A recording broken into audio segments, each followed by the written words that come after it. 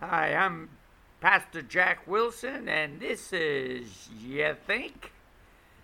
Today I want to talk about angels, and the title of this little blog here is Angels Among Us. Now, the first time we see the word angel in the Bible is in Genesis chapter 16, verse 7, where it says, "And the angel of the Lord found her by a fountain of water in the wilderness, by the fountain in the way to Shur. And he said, Hagar, Sarah's maid, whence camest thou? And whither wilt thou go? And she said, I flee from the face of my mistress Sarah. And the angel of the Lord said unto her, Return to thy mistress, and submit thyself under her hands. And the angel of the Lord said unto her, I will multiply thy seed exceedingly, that it shall not be numbered for multitude." Well, as many already know, the angel of the Lord is Jesus himself. And that's a shock to some ears. The word angel does not demean Jesus by saying he's an angel, but it also means deputy, and you know what a deputy is. You deputize somebody to go out and to do a job. A messenger, specifically of God, that is. An angel, also a prophet, priest, or teacher, ambassador, angel, king, messenger. So an angel could be me or another pastor or teachers, but in this case it was Jesus, someone to bring the message. Now tell me, how do we know this was Jesus? Give up? It was because of what he said. I will multiply thy seed exceedingly, that it shall not be numbered for multitude. A regular angel could not do this. Throughout the Bible, Jesus shows up as the angel of the Lord and was with Abraham, Isaac, and Jacob. He was with Gideon and many other occurrences. And what causes Jesus to show up personally as opposed to an ordinary angel is unknown. Many instances of the Jews moving through the wilderness, the Bible refers to as an angel who guided them through and protected them. However, when we see Balaam going to curse Israel, it was Jesus again who appeared. I'm not sure just when the angel is Jesus and when he is not. For example, look at this verse. In Judges chapter 2, verse 1, it says, And an angel of the Lord came up from Gilgal to Bethlehem, and said, I made you go up out of Egypt, and have brought you unto the land which I swear unto your fathers. And I said, I will never break my covenant with you.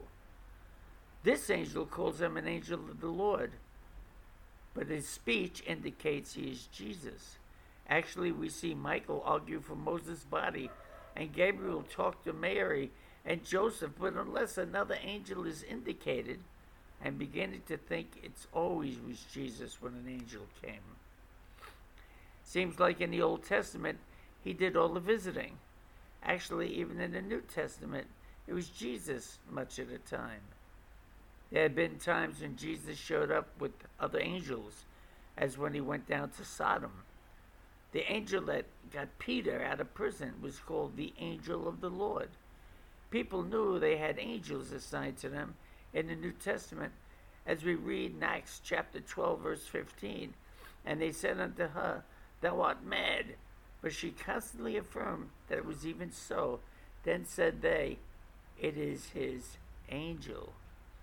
Even the unbelievers believed, Acts 23:8. For the Sadducees say that there is no resurrection, neither angel nor spirit, but the Pharisees confess both. It must also be careful. We must also be careful not to mistake the devil for an angel.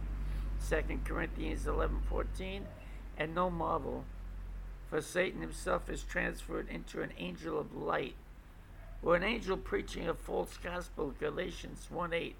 But though we or an angel from heaven preach any other gospel unto you than that which we have preached unto you, let him be accursed. Angels will separate the wicked from the saints. Matthew 13:49. So shall it be at the end of the world. The angels shall come forth and sever the wicked from among the just. They protect the children. Matthew 18:10. Take heed that ye despise not one of these little ones, for I say unto you that in heaven there are angels do always behold the face of my Father which is in heaven. The Bible says we will judge angels. However, if they are not fallen, I am not sure what we would judge. 1 Corinthians 6:3 says, Know ye not that ye shall judge angels? How much more things that pertain to this life? Angels take on different appearances for a whole host of reasons. Hebrews 13:2 says, Be not forgetful to entertain strangers, for thereby some have entertained angels unawares, ministering. Finally, angels are there to watch over us. Hebrews 1:14.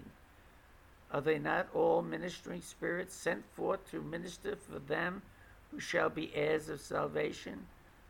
Angels are there for us. We have our own ministering angels if we are saved or going to be saved. However, nowhere does it ever say, pray to the angels or call on the angels for help. It is always God who sends out an angel to tell him what to do. He's dispatched to help us. And I don't know how that works. And we're not supposed to know how that works. We're not supposed to pray to them. We're not supposed to call on them or ask for help from them. We seek our help from God all the time. And how he chooses to deliver us is up to him. We're going to cut this a little short today, being that the COVID has affected us once again over here in the Philippines. And I'm doing this from home, from my laptop. And so the sound may not be as good as it usually is. Not that it's so good when I do it in the office, but all my work is there.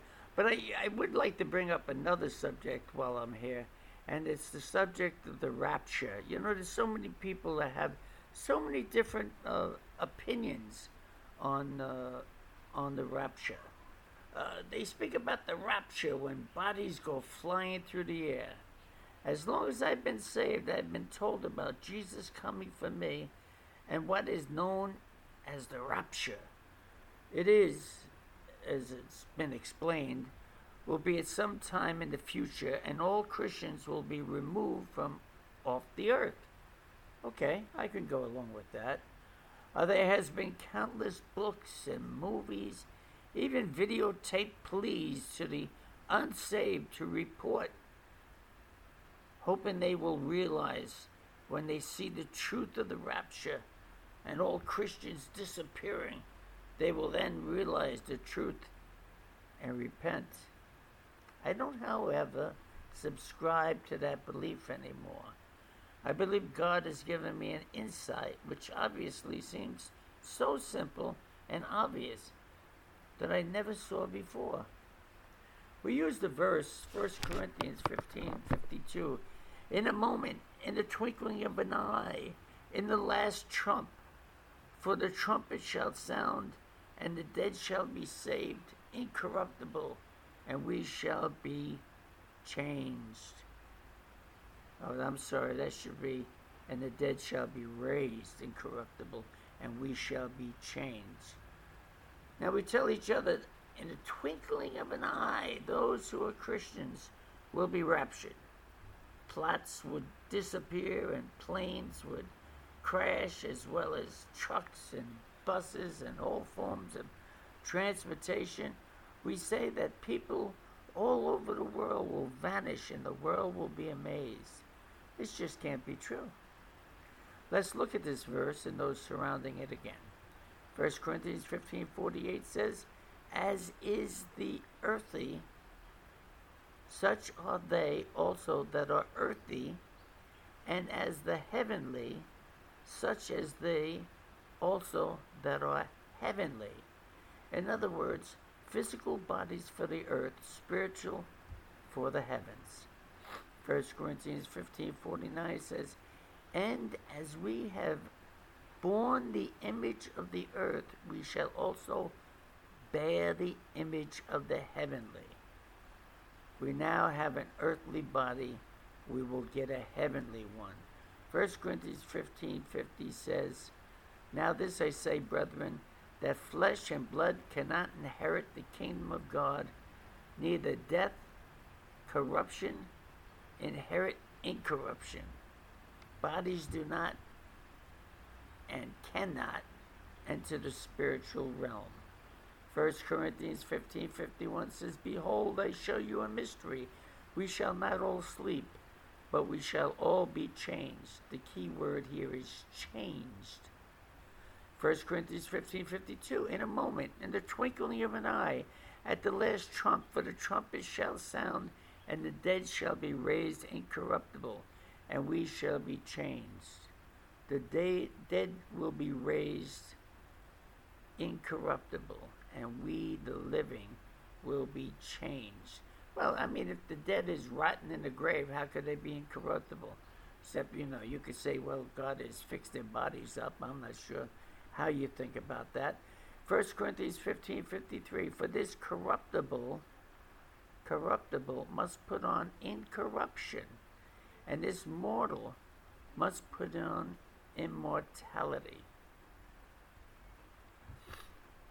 And 54 says, "So when this corruptible shall have put on incorruption, and this mortal shall have put on immortality, then shall he be brought to pass the saying that is written, death is swallowed up in victory."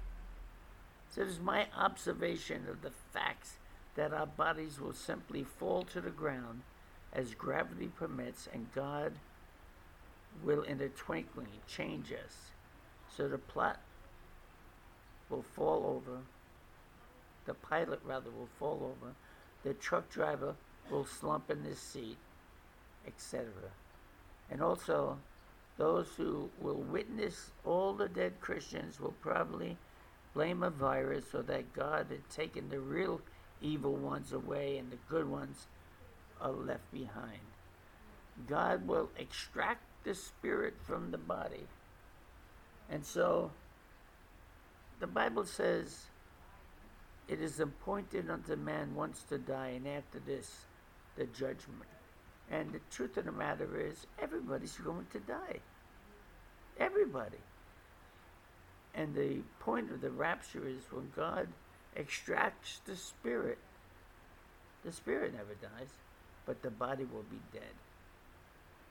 You have a different opinion? Email me at 7101@usa.net. 7101@usa.net. Now let us pray. Dear Heavenly Father, please protect all these people out there from this virus that's going around. And please stop this virus, Lord, so we can continue to serve you and love you in this world as we wait for the next.